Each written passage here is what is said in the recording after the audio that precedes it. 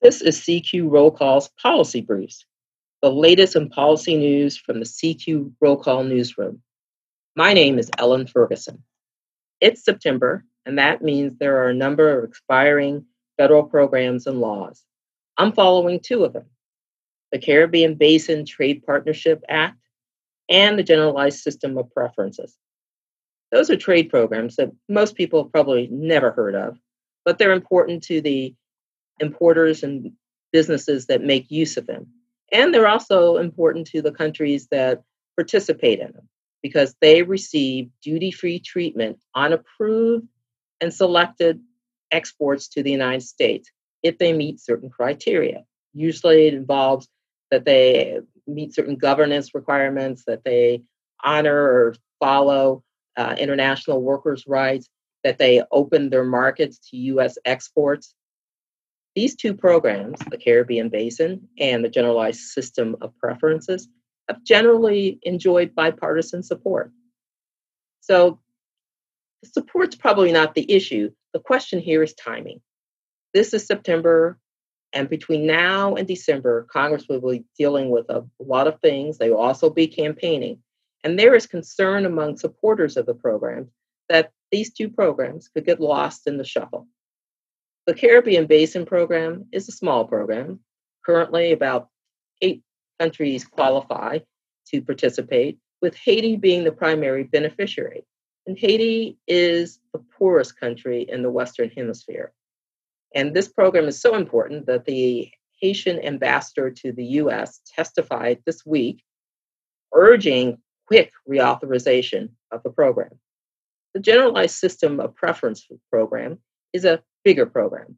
It applies to roughly 115, 120 countries, 3,500 products that have been approved for duty-free treatment.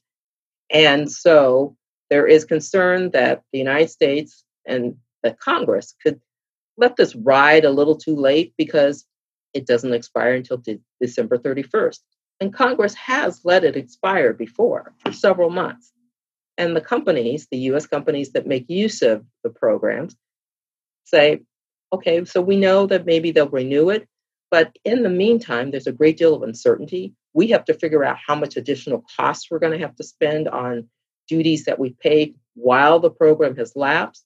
And we would prefer that Congress just go ahead and approve them. So that's what I'm looking at.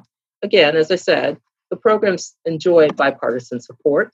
The Generalized System of Preferences has drawn some criticism about some of the countries that have participated being really not needing the trade preferences or the duty-free treatment, that their economies have grown over the years to the point where they are competitive without the help.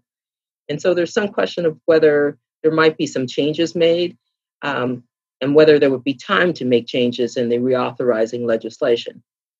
The White House has signaled that it has no problem if the Congress decides to include reauthorization of the Caribbean Basin program in a continuing resolution, which is a short-term funding of a federal government, or anything else that Congress might add it to as it gets ready to end the 116th Congress.